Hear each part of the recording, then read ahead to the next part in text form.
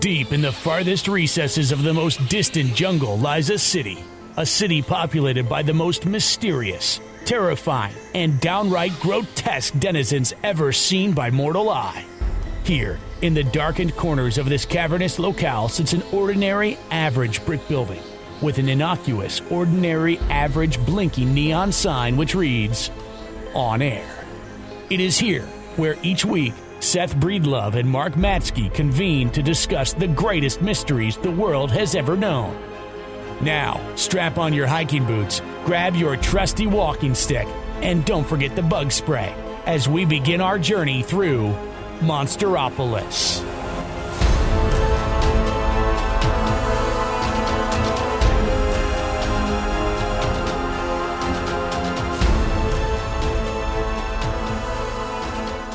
All right, I'm going to intro us here.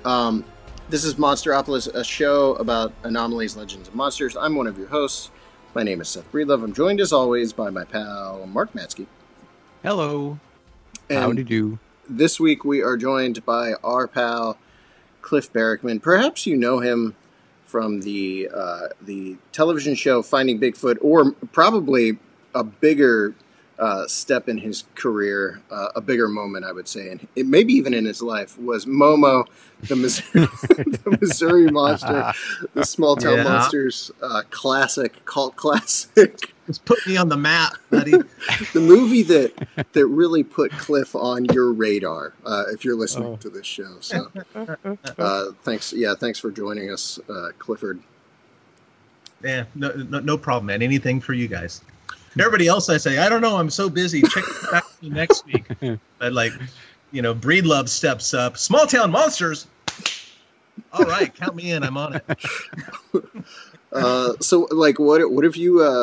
I mean, not to get too personal, but what have you been doing for fun now that have you been able to do any Bigfooting at all out there? I don't know. I don't know what the rules are there. It's so we're all well. The museum's shut. We had to shut our doors for the North American Bigfoot Center in the middle of March. So, which is, I don't get me wrong. I love me a good long weekend. Yeah. But the sad part about that is there's no money coming in. So even though, I could go Bigfooting and stuff, I can't really afford it at this point, because I was on TV, but I'm not rich. I'm just a regular guy with a lower middle class income at best. Right. Despite conspiracy theorists online, I'm not some government paid shill or whatever. If I am a government paid shill, the pay sucks. Or they don't have my account information because something's clearly wrong. So I haven't been getting to the woods so much or at all, really. I live in the woods, but beyond that, because I can't really afford the gas, even though gas is really cheap. So I'm just doing what everybody else is doing. I've moved my business to online, so I come into work, maybe 2 or 3 days a week. Fulfill the online orders, get that stuff in the mail, go home, garden and tend the property, because I've got a number of acres I have to take care of, and this seems like a good opportunity to take care of it. I don't want to go into this, but at the same time, I want to at least broach the subject of conspiracy theorists who are furthering the idea that anyone that believes Bigfoot isn't some sort of interdimensional being is a paid government shill. How are people that stupid? It's. I guess you got to work at it. You got to really ignore logic and common sense, and you have to have very little idea about critical thinking, I think, because that whole thing going around now, that's the whole massacre. The whole massacre theory came about. It's I don't know. It's like in the late 90s, early 2000s when suddenly it was cool to wear Izod shirts again. All the things that we throw away, come around again, no matter what we're doing. And this massacre thing from 10 years ago, surfaced and reared its ugly head again. And I can't believe that people are taking it seriously, because the whole premise that this is all from M&K staring at the films too long, I think, Yeah. But the film that he stared at wasn't even the Patterson-Gimlin film. It was the Blue Creek Mountain footage, and everybody knew it, but people still believe it. It was it's kind of like if I took a picture of the Chicago skyline, and I said, "Look, the Empire State Building is gone," oh my God, the government came and took it away, or somebody killed the Empire State Building and they buried it in the ground with tobacco. And then you're saying, but that's not even the New York skyline. Like that, the basic premise fact doesn't seem to matter to the people. Yeah. Because that's not the Patterson-Gimlin film, like half of it. And I don't know, it's ridiculous. Yeah. But it also shows one of the many serious faults in our own community. This is our community. We can't separate ourselves from these people who believe anything that you throw at them. It just kind of shows someone like myself. I consider myself an educator more than anything, I think. We've got a lot of work to do.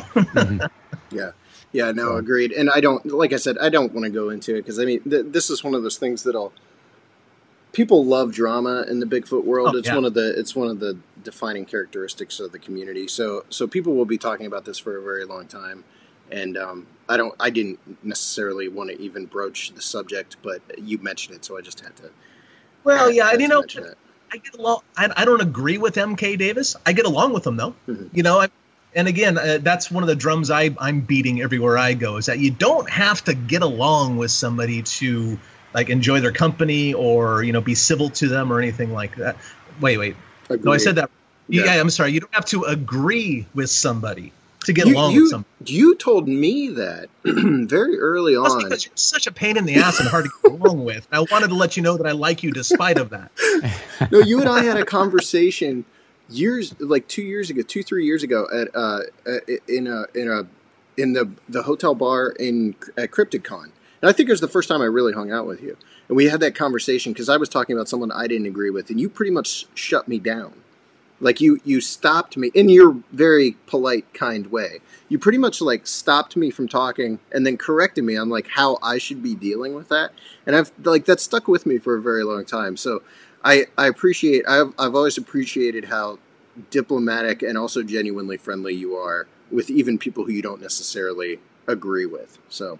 Well, you probably caught me on a good day. I'm sure there are people who disagree with you about that. You smashed my head into a plate glass window 5 minutes later, but leading up to that, you were super nice. Yeah. So before, like prior to all this chaos breaking out, how was the museum doing? I mean, my wife and I have genuinely talked about just coming out there. So there's like road tripping out to see it. So I want to know how things are going out there.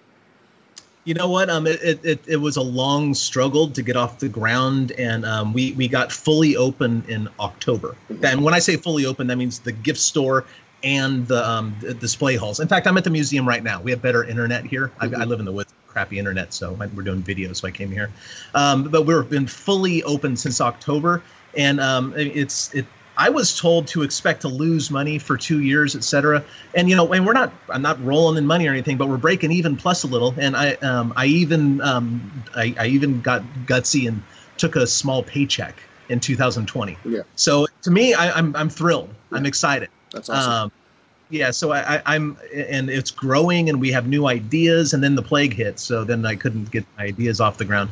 But word is spreading, and we had a lot of support from the community, and I'm really happy with the way things are going. It looks like this idea is crazy enough; it just might work. You and I have talked about this, and Mark, just step on me here anytime you want to ask something, because otherwise I'll probably just keep going. But I figured he was just eye candy. He's the good-looking one. That's my job. Yeah, I usually make him smile, take his shirt off halfway through the show. But no, what? David Bakar and I had this conversation last summer at Mothman Festival, and we were talking about I'm always curious what his inspirations are when it comes to his museum. So where did you take inspiration from? Where were you looking to when you were sort of designing the museum? And was there anything specific you wanted to go more toward or steer clear of? Well, first and foremost, I took some inspiration from the other Bigfoot museums out there. I've been going to Mike Rugg's little museum in Felton, California, outside Santa Cruz since 2008, I think, maybe even earlier, 2006, I don't know, somewhere in there. So I've seen how he does it.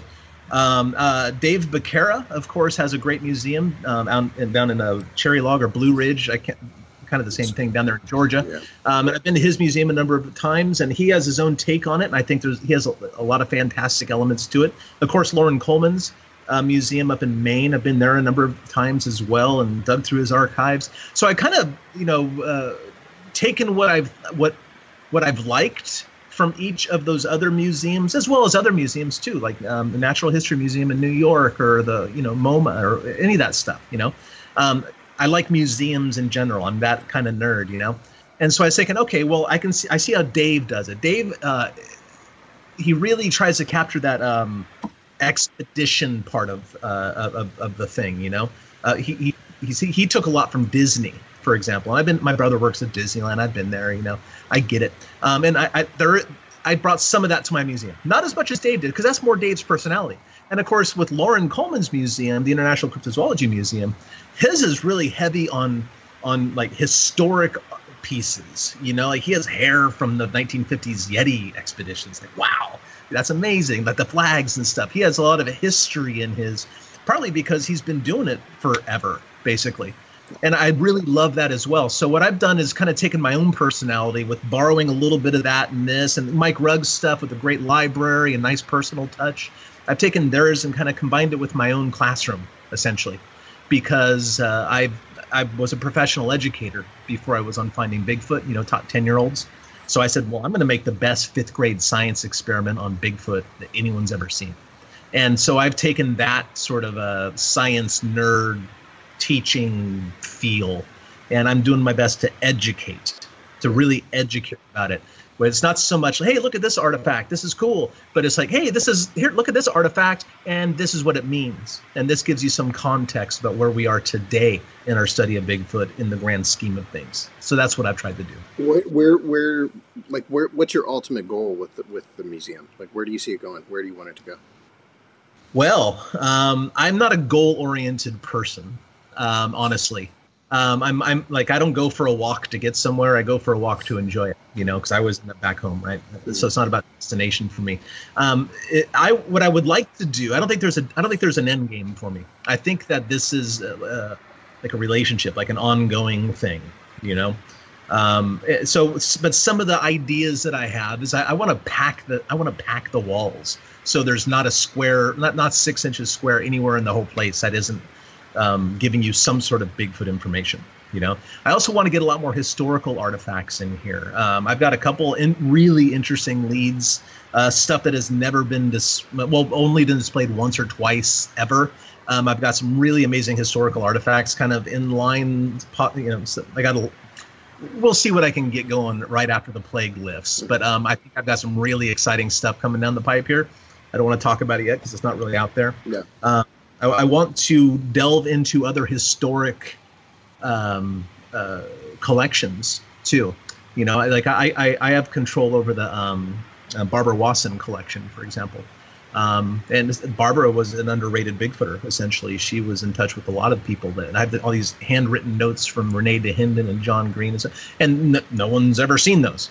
So I'd like to get the history out there, because Finding Bigfoot, what was kind of, for a lot of people, the beginning of their Bigfooting interests, but that's not the beginning of Bigfoot. And it's a shame that, like, on one hand, I think it's great because Finding Bigfoot kind of awoke people to, hey, Sasquatches are out there. You can do this. This is fun. But also, it's kind of bad because many people in that generation get all their information from YouTube. And they're not aware of Bob Titmus. They're not aware of Renee DeHinden. They're not aware of those people. And that's a shame. So I'd like to get more contextual artifacts and displays in here to show whose shoulders we're standing upon. Can you talk about Barbara? I've never heard of this person. Can you elaborate on who she is or was? Yeah. Barbara Wasson. She wrote a book called Sasquatch Apparitions, and she was looking into Bigfoot probably from the very late 60s, early 70s. But she was a psychologist, so she had a lot to offer as far as interviews, witness interviews and things. But also she was a professional tracker for a little while. She would be hired by the Forest Service in Oregon here. She lived down in Sisters.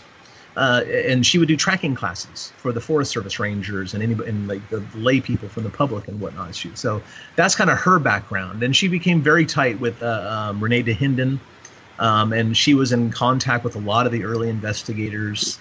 And she compiled a lot of data for her book. Her book goes a little off the rails in a couple spots, in my opinion, talking more about the personalities of Bigfoot as opposed to the animals. But, I guess things don't change. That's where we still are today, right? People think, hey, let's talk about Bigfoot. And it always has to do with the people. Was she like making observations about the personalities or what? Yeah. Okay. Yeah. But also she was being fed a lot by Renee DeHinden. And Renee... had a very, very strong, this is the way it is sort of attitude. So I don't think that she gave some people the credit they deserve, and I think that other people got perhaps a little bit too much credit. And I think there's even a line in her book, if I remember right, about how Bob Gimlin has dreamy blue eyes. But he does. I've seen them. I've gazed into them as well. We all have. Mark, were you familiar with her? Yeah, I'm familiar with the book. Okay, I'm an idiot. And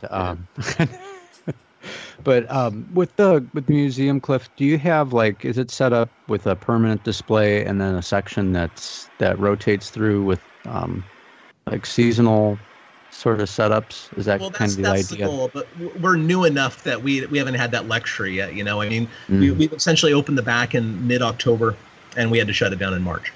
So yeah, we're kind of that's the goal. Yeah, but at this point, everything's permanent. So.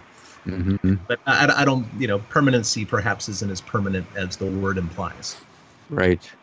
We're still building this thing out. We have plans for this cave in the corner over here, and we're still kind of building this thing out. We're not done yet. I'm not sure we'll ever be done, honestly.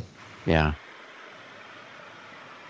So Mark and I made it up into the Olympic Peninsula last time we were out in Washington. We got to hang out with Derek and Shane from the Olympic Project. One of the things that they talked about that I was super fascinated by, and I'm just curious to get your take on this, was the nest that they were finding up in the area, and they had done these. They were supposed to send these DNA tests out for these, like some sort of testing, and basically, from what was put out there that I was aware of, was that essentially they were able to nail down that the DNA was from, Mark, correct me on this, or someone correct me, but bears, squirrel, basically known animals, and maybe some human DNA in there as well. Is that where that ended up, or was there more to that story? No, that's where it ended up. But the thing, so now, because Dr. Meldrum took those samples, and they could be contaminated. Absolutely, a person took them. Right, there were people standing around, but at the same time, a lot of samples sent to Dr. Disotell, and he's the guy that did these. A lot of samples come back as just straight human. But Todd also commented one time that a lot of times he lets his students do the tests when they're calibrating machinery and things like that, because it's expensive and that's a cheap way to get it done. So Dr. Meldrum is, and I've wondered out loud with Jeff as well, it's like, hey, well, if chimpanzees are 98.3% or whatever it is identical to us in our DNA, and these things are perhaps Paranthropus or something like that, somewhere on the human hominin line. I think they're Paranthropus, and because Gigano, we don't know enough about Gigano yet, so I've kind of put that on the side, But we do know a lot about Paranthropus, and these Paranthropus are basically Sasquatches that are smaller, And so, did these things get out of Africa, and did they get big? Maybe, maybe not. But if they are Paranthropus, then we split off from Paranthropus about half the distance back in time, as we did chimpanzees. Okay, we split off from chimpanzees about 6 to 8 million years ago, but Paranthropus about half that distance. So, I'm not a geneticist, so I don't understand anything beyond what I took in college as far as biology goes. But the half the distance would imply a lot closer relationship to human DNA. It might be that these things are 99.5% identical to humans. Maybe we're just missing those particular strands. Maybe I don't know. Maybe it was human contamination. I don't know. I know Todd. I'm sure he does good work. I don't know. But maybe there's a mistake somewhere down the line. And these results have not been duplicated by other labs yet, which is what science would necessitate, because science is all about reproducibility in results using the same data. So I would say that it's still an open question at this point. I mean, because clearly Sasquatches aren't humans. You know, that whole crowd of Bigfooters that say they're Homo sapiens. They sure don't look human to me, man. 8 feet tall, covered in hair. Their hands are all weird and wonky, and the short little stubby fingers, and their foot moves different, and they have different indexes. And they're not humans. They're not Homo sapiens. So we wouldn't expect them to have identical DNA, but it should be really close. So maybe it's so close we just don't see the difference yet. Do you find yourself, when it comes to things like the nest, do you find yourself getting lost in maybe just in your own personal time or whatever, because I know this is probably non-scientific, but do you find yourself wondering like how they would use something like the nests, or how they would live with, like, do you have an opinion on that or a thought on that? Like, what is your line of thinking on that? I've got lots of thoughts, man, and I believe half of them, honestly. Like, I've got a lot of so other stuff coming out of the nest site area. Like, I think that there's this other nest, you know, that it may have been a repurposed bear den at one time, because some bear hair was taken out of there, but so were footprints and a handprint. You know what I mean? So those aren't bear prints, those aren't bear hands. You know, bears don't have hands, but bear hair was taken out of the same area. So it makes me wonder, like, maybe they're repurposing bear dens for something, you know, or maybe these are just, maybe they're just overnight structures. I mean, there sure are a lot of them in the area. There's 20 something of them on that one ridge, if I remember right, 21 or 22 of them, I think.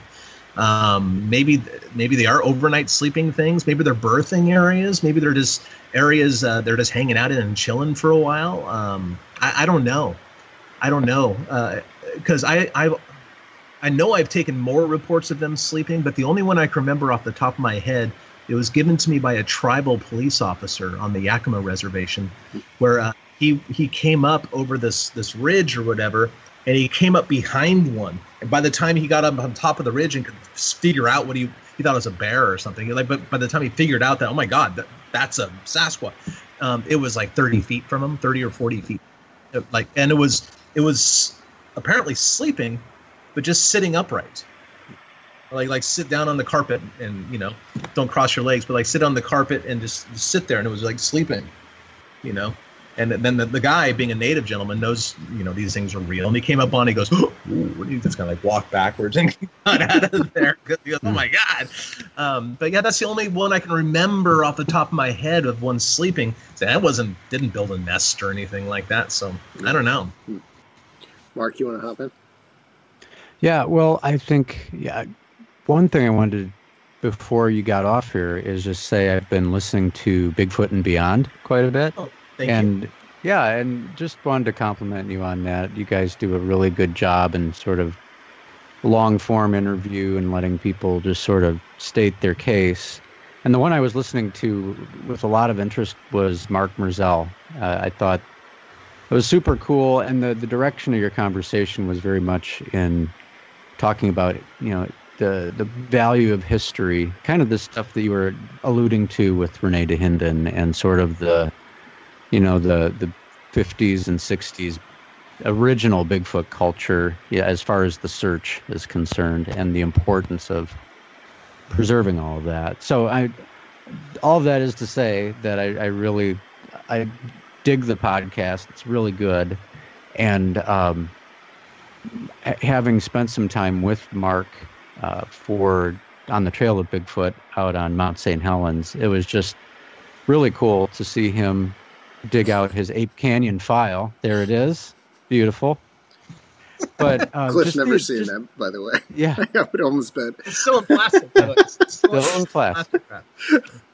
He's preserving it for historical value there. My archival copy. Yeah, but I think what struck me was his passion for historical research, and on the research end of it, because I guess I say that because I gel more towards his end of things, which is the research as opposed to being out in the field. And I like how the two can interlock. So I don't know, that's not really a question, but if there's, you know, the value of the historical research that people like Mark Merzell does. If you could maybe just expand on that a little bit and sort of the direction you were going on your show, and any other reflections on the show that you have. What's it been like to be a podcast host, getting that thing going? Well, if you, as far as the research question goes, you spend enough time in the field and you get a few things, you have to go back and do the research in the library or in the lab or something like that. Or from the other way, if you're a lab rat, and you're a scientist and you're doing this stuff and you're looking at specimens, etc., there comes a point when you got to go to the field. You can't really do just one and not the other. Or not. I think that if you do it, I don't want to say you can't do it because I'm sure people can, but I don't think it's as effective. I think that you can't be a one-trick pony. You kind of have to do both sides of it. Like the footprint casts, for example. My garage is filled with these things, but I got to go to the woods to try to get more. I got to follow up on these recent sightings. Maybe there's a cast there, because when I get that cast back to the lab, the lab being my garage, basically, I got to pull out other footprints from the same area to see if we have the same individual recurring over and over and over again. Which is probably the case, almost always the case, because these things are very, very rare animals, Mm-hmm. So you can't have one without the other unless you want to lose some effectiveness to what you're doing, I think. And as far as the podcast goes, Bobo and I were getting tons of emails. Like, we're going to see you guys on camera again, and like blah, blah, blah. Why don't you do your own show and all this other stuff? And I talk to Bobo probably once a week or something anyway. So, and like one of those times I was saying, well, why don't we like record this and put it out as a podcast? Everybody and their mom has a podcast at this point, and everybody seems to be writing letters to us. Yeah, well, case in point. But we already have an audience, and they seem to want more of us. So let's do something about that. So we hooked up. We got our friend Matt Pruitt. One of the best Bigfooters I know by far, one of the smartest guys in Bigfoot land, in my opinion. And he's also a good editor. He also edits the North American Wood Ape Conservancy podcast. I think he's a voice on there too. I got to say, I haven't listened to podcasts either. So So anyway, that's how that came about. And so far so good. We've missed 1 week. So and I think this coming weekend is the 1 year anniversary of us being out, which is kind of. Yeah, and then recently I found out that Wes from Sasquatch Chronicles listens to our show and really enjoys it as well. So we've been talking. I've talked to him on the phone. I didn't even know he lived over here. He lives in Vancouver, Washington, on the other side of the river from me. I didn't.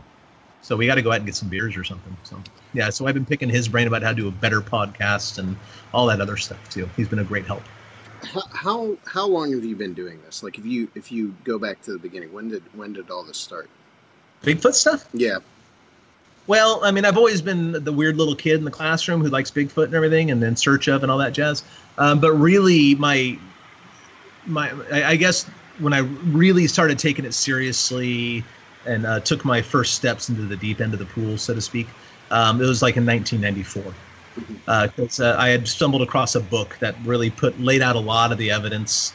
And that was my first exposure to the evidence. Up until then, it was like, yeah, I hope they're real. They're cool. They're funny. Like aliens and UFOs and all that other stuff, which, entirely separate topics. And I also think they're real as well. But still, it was in 94 that I did my first field research, naively trying to look for the Patterson-Gimlin film site at Bluff Creek. Because I've always been camping. So I just started camping in places that had Bigfoot history.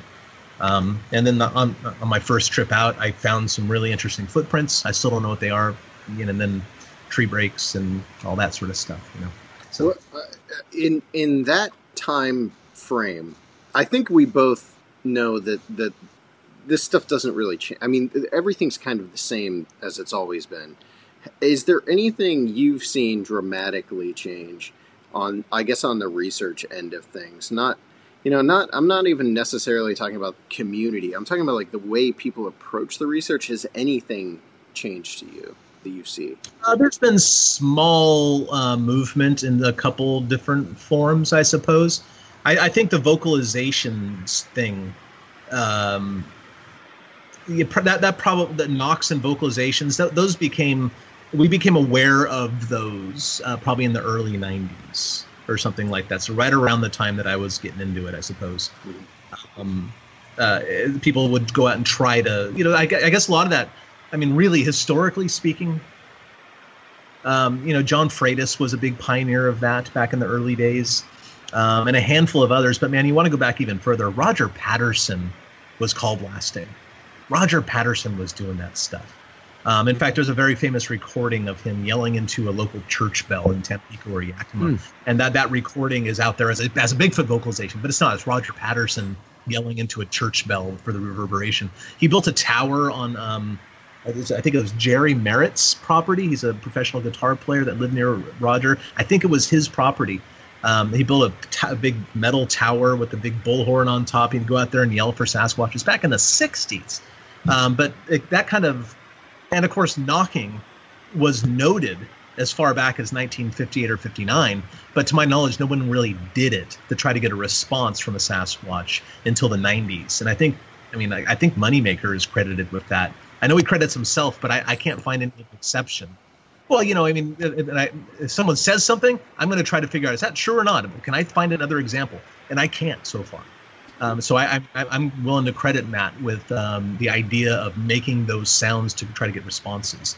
So I think, and that all started happening at the very beginning of when I was Bigfooting, back in like the early 90s, essentially, 93, 94.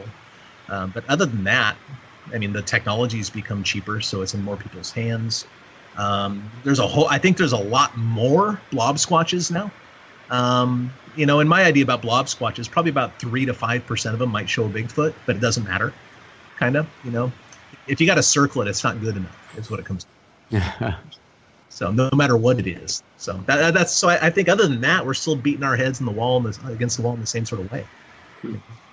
Are we getting more, Cliff, are we getting more track finds than in the past, or is it about the same, like the same rate of reporting and discovery? I don't know. Because before the internet, we didn't know what other people were finding. You know what I mean? And now people are finding tracks all the time, or, and a lot of them aren't tracks. A lot of them are just mistaken, divots in the ground or things that look like footprints. And, it's like that biblical verse, like a seek and ye shall find. I always put it on the end, seek and ye shall find, even if it's not there. And a lot of people see these things, just like pareidolia. It's like blob squatches, and there should be a word for the tracks in the ground too. But tracks are being found, they trickle in all the time. They're just so hard to find. And almost nobody thinks about documenting them, even a picture. But, that's become more and more common, especially amongst the Bigfooters. Do you still get like calls about tracks and stuff like that? And if so, do you still take reports and then go out and investigate them for yourself? Yeah, a lot of people send me stuff, which I find peculiar in a way, because it's just my opinion, and what confuses me even more is when I give them my opinion and they don't like it, they get mad at me. It's like, why did you come to me then? And really, I know what it is. They come to me for validation about what they believe. And gosh, that's not me, man. I'm not here to validate anybody. I don't know. I'm cantankerous at that. A lot of things, So, but I don't know.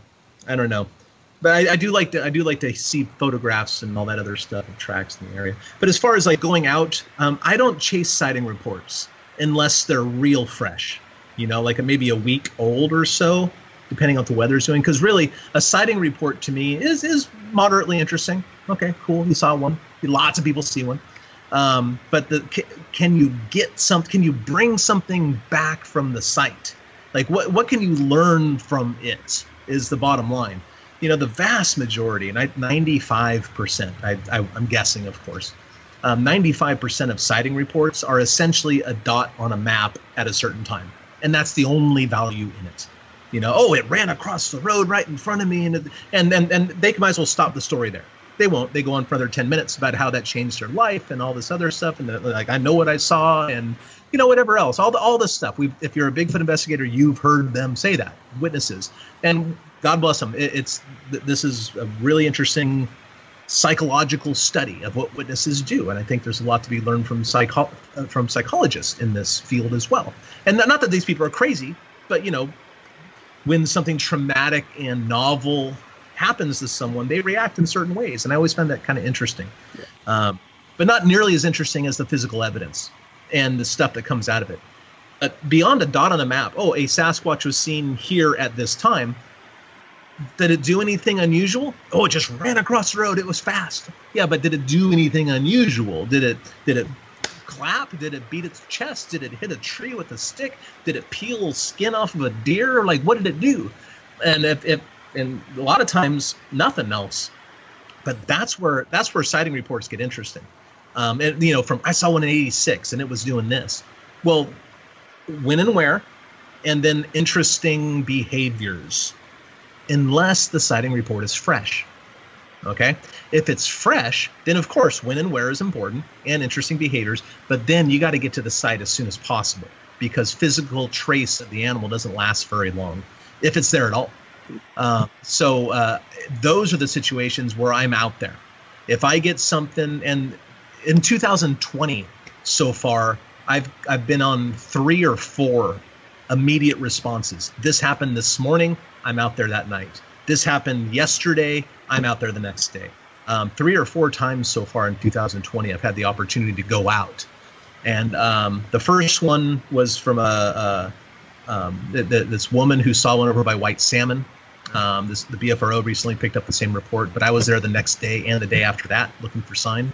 And then another one was a footprint up in Gifford-Pinchot National Forest on somebody's driveway in the morning. I went there that night. It had been raining. I saw 3 washed out footprints with no depth, but they were there. So I have photographs of that. And then, then up in Colton in Oregon, I got to go out there the day after, but it took another 4 days for the witness to get back to me. And then he told me exactly where it was. And by then it had snowed and there was no chance for anything. Yeah, and then there's some other stuff on the Olympic Peninsula that I got out there 2 days later, but I got stuff there. Yeah, I cast 3 footprints and 3 handprints. What kind of stuff was going on up there? Because that's the area. Mark and I both think are on the same page about this. I think we both desperately want to go back to that area because I think I've told you the story, but Shane marched me up a mountain and then back down in like an hour, and I got horrible altitude sickness. So I really was only out there for like a matter of hours before I started vomiting and almost died in a bathroom in a crummy hotel somewhere. But like what? I mean, you have to practically be an Olympic athlete to tackle some of that stuff. It's serious terrain out there. Yeah, well, I thought I was capable, but apparently I'm a baby. But yeah, like what was going on up there, and what did you find? Well, as far as what I found, I was called into a situation because there were some prints of, there was a handprint there, and so I was called in, and I obtained one of the handprints that day, and then I came back a couple days later because my schedule allowed me, and I cast another one, which was way messier. We found an area where the thing had been digging out underneath a log, and there was like a hole underneath the log, and there was a big dirt pile that had been like pushed up over here, and there was a big partial handprint in the dirt pile. So I cast that. It's kind of a little sloppy, but I like it, And during that time, we found 3 other footprints within 15 or 20 feet of that dirt pile as well. So I cast those. None of them turned out really well. Actually, this is one of those rare circumstances. Well, maybe not rare. But sometimes the photograph shows better detail than the cast does. And all 3 of those prints are good examples of that. The photograph, you go, oh yeah, there it is. And like I was on the ground, like real up close to it. And it's like, oh yeah, look, there's toe print. It's like right in there, but you couldn't. The cast doesn't really show that stuff. But the area is great, and it keeps producing stuff, and got my eye on it. And I was going to go up there again for like 4 or 5 days, but the plague hit, so I couldn't do it. Plague screws everything up, I would have thought like the apocalypse would be a lot more fun than this. Yeah, this is not what I wanted or expected. I expected. I guess we're not far off from like Charlton Heston and Omega Man, though. He's just kind of chilling in his house, so. It's similar to that. Mark, do you want to hop in before we start to wrap down? Sure. Well, speaking of movies, is there any chance? What are the odds of there being a Bigfoot road trip follow-up? Oh gosh, I have so much of that. I have a lot of that filmed, honestly, already. Really? Yeah, I do. If we go to the Glenn Thomas site, I have a long, lengthy interview with John Crew, Jerry Crew's son, who who saw the footprints in the ground before his father cast them. Oh my gosh. Yeah, I have so I've got a lot of footage and stuff, but man, just life is distracting, honestly. Mm-hmm. Yeah. And I'm not a great editor either. So I mean, but it's getting to the point now because this whole coronavirus nonsense, not to say it's nonsense. There's obviously it's important, et cetera. It's changed everything, but it's awakened me to the need to further diversify my income. Because the museum doesn't make very much money, but I augment that with my speaking engagements, which alone don't make very much money either. You do them, Seth, you see what we get paid. Yeah. But all that stuff's shut down now. All of it is shut down. No museum, no speaking engagements. Well, shoot, I got to diversify further. So I'm looking at Patreon accounts right now for the museum. Because I get a lot of emails of people saying, hey, we want to support your museum. What can we do? Where can we send donations? And, donations are great. Don't get me wrong. Who doesn't like free money? But there's a part of me that doesn't like free money. There's a part of me that says, well, if you're going to give me $5 or $10 or $20 or whatever, I'd like to give you something in return. And so Patreon might be the solution to that. Whereas I can offer a little bit more in-depth blog entries and things about my adventures out in Bigfoot land to patrons who want to give $5 a month. Maybe there's a $15 or $20 membership where you get access to some of these videos that I'm talking about. So Bigfoot Road Trip might actually come back in a different format, as opposed to selling DVDs or something like that. I'd probably call you guys and ask you how to monetize it best, but maybe segments of it would end up on the Patreon or it's one of the streaming platforms or something. But I don't know. My advice would amount to like a lot of dumb luck. Like just bumble your way through. You might. Well, I've got the dumb cover. I've got the luck covered. So it's like if I just put them together, I'll be fine. All right, so weird question, but this just came to me. You've been doing this for a while. What is your favorite memory in all this time? Like what, like just as a person, what you have to have something you really fondly look back on. Oh, there's so much, man. There's so much. Just one of the most important things to me that have come out of all this is that, and I forget who said this to me. It'll come to me probably in a minute. But one of the great things about Bigfoot, about the subject of Bigfooting, is that your idols can become your friends. I remember like one of the off the top of my head. So like obviously like Dr. Meldrum is very influential upon me, right? The cast thing, right? So I remember visiting Jeff in his lab a few years ago, and Jeff had some work to do at his desk, and his desk was in one corner of the lab. And he goes, "Well, I thought I'd have to leave." He goes, "Well, why don't you just look around through the drawers?" And what? So yeah, I've got like an hour or so of work to do. I said, "Well, can I take pictures of the cast?" He goes, "Oh yeah, sure, absolutely. Use them for whatever you want. I don't care." And I went like, yeah. And so I got to like I was giggling like a schoolgirl, like running around like pulling this up, and like, "Oh my God, Jeff, are these? Oh, you're busy. I'm so sorry." And so that was an amazing couple hours spent in Dr. Meldrum's lab, just. Like, the original Wrinklefoot cast. Oh my God, the original Paul Freeman knuckle prints. Like all the OG casts are there, So that was phenomenal. Seeing the Jerry Crew cast for the very first time. See, the Crew cast was lost to time. It was like the Patterson Gimlin film site when no one knew exactly where it was until the Bluff Creek guys. Well, Renee DeHinden knew, and therefore I knew because I got it off Renee's map, etc. But like it hadn't been verified until the Bluff Creek project stepped up and did it.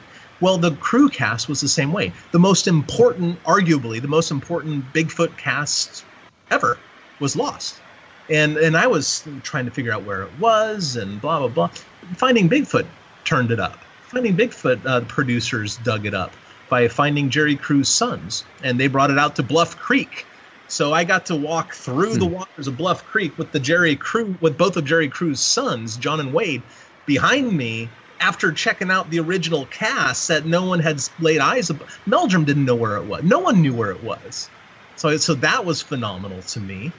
And I could just go on and on, man. I mean, I don't know how long you want to do this for, but like, you know, I got to like meeting some of the people. I got to meet Keith Crabtree, the dude who was in the suit in the Boggy Creek movie. Yeah. Like I teared up when I met Keith Crabtree, you know, and I had to argue with the man to let me buy him dinner. You know, it's like, no, dude, you don't understand how important it is. Oh, don't worry about that, Cliff. You know, I got to meet that dude, the guy who was taking a dump when the hand came through the window. I've got that same lobby card hanging in my office. Exactly. I haven't put this on the wall. I've got a display in the back here about Bigfoot in the movies and stuff, so I got to put it on there, and you know, just little things like that. Yeah, going to the Patterson-Gimlin film site with Bill Munns. How about a couple of years ago, I threw a party at my house because various Bigfoot notary folks. Well, they weren't like notary publics, but like they're you know, maybe they are. I don't really know, but like, you know, famous people in Bigfoot, you know, and you know, because I don't think of myself as famous at all. You know, I really don't, because I'm just some Bigfoot nerd that got lucky and I got on TV. But like at my house, you know, yeah, sure, I had, you know, Derek Randalls, I had Woolheater there, I had Dr. Bindernagel was there, Dr. Meldrum was there. I mean, Bob Gimlin pitched a tent and slept in my backyard. Bill Munns was at the same party, and like Bill Munns and Bill Munns brought his digital files and we put them on the TV, and we got to watch the digital recreation of the Patterson-Gimlin film happen. And so Bill was saying, so Bob, was this where he goes, no, I was really more over here a little bit. And then like they're going back and forth, and I'm just like looking at all this in my house going, oh my God, what in the world is my life all about right now? So I'm so blessed. You know, I'm the people I know and the things I've gotten to do and see. You know, for a Bigfoot nerd like myself, I mean, I'm a little scared, I think, at the sheer number of bucket items that I've been able to cross off my list. I think the end might be near. I know. Oh? No. Mark, you want to hop in with one more before we wrap it up? I don't know. That's a pretty good place to end it, I think. Yeah. That's perfect, really. I don't know if you're like me, Cliff. I'm assuming you've done your fair share of travel, and I don't think I've traveled nearly as much as you. But I'm like, the lockdown has me in a place where this second I'm gonna be like in one of those cartoons, like a Looney Tunes cartoon, when someone's running and their feet are moving and someone's holding them and they let go and then just shoot up. I think that's gonna be me when I can finally get out and travel and see the world again. So I'm with you. Yeah, I want to get out and experience things again too. But I don't know. I hate to wrap up, but we do quick shows on Monsteropolis. So this is over. We're gonna set you free, so you don't have to talk to us anymore. And you can I don't get to talk to me. What do you mean? Yeah. Because all the gigs are canceled. When am I going to see you next time? Right? I mean, I don't know, because I mean, for one thing, everything is in flux because of the lockdown. But then, you know, the virus. But I mean, if this year's any indication, I'm doing way less events. I had hardly anything scheduled this year as is. Like I think I only had 4 things scheduled for the entire year, and because my focus is becoming more and more about making the movies and figuring out other ways of distributing them. And to be honest with you, like people don't want to hear me talk, and I'm not a talker. I'm not you by any stretch of the imagination, but I'm just not a talker either. And I like making the movies with my friends and editing them and then showing them to people, you know, like that's my thing. So yeah, I don't know when we're going to see each other again, but I have something we're going to have to talk about once we end the live feed, because I wanted to mention something to you that I can't do on live. Yeah. But yeah, I really want to thank you for coming on with us and talking to us about Bigfoot and the museum and stuff. Where can people learn more about you and the museum and all the cool stuff you're doing? Well, I suppose any of the social media stuff. I've got the big three, I guess, Facebook, Twitter, and Instagram. For Cliff Barackman, I have it for the North American Bigfoot Center, and I also have it for Bigfoot and Beyond. And 2 out of 3 of those entities have websites. I've got my website, although I really need to redo it. It's looking pretty old at this point. And then, of course, the museum has a website. And if you're listening, our doors are shut. You want to help the museum, buy something from us in our online store. We'd really appreciate it. It's what's paying rent and a portion of our utilities every month.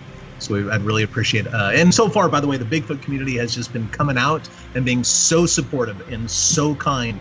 I'm really, really blown away at the love my wife and I've been receiving from the Bigfoot community. So thank you all very much. I'm one of you guys, and we're all in this together, man. I'm not some celebrity. I'm a Bigfoot nerd that got lucky. I'm part of the community. So thank you so much for helping one of your own. Awesome. Well, thanks for coming on, Cliff. We're going to wrap the live feed. Stay on for a sec so I can chat with you about some other stuff. So thanks to the hundreds that tuned in tonight, by the way.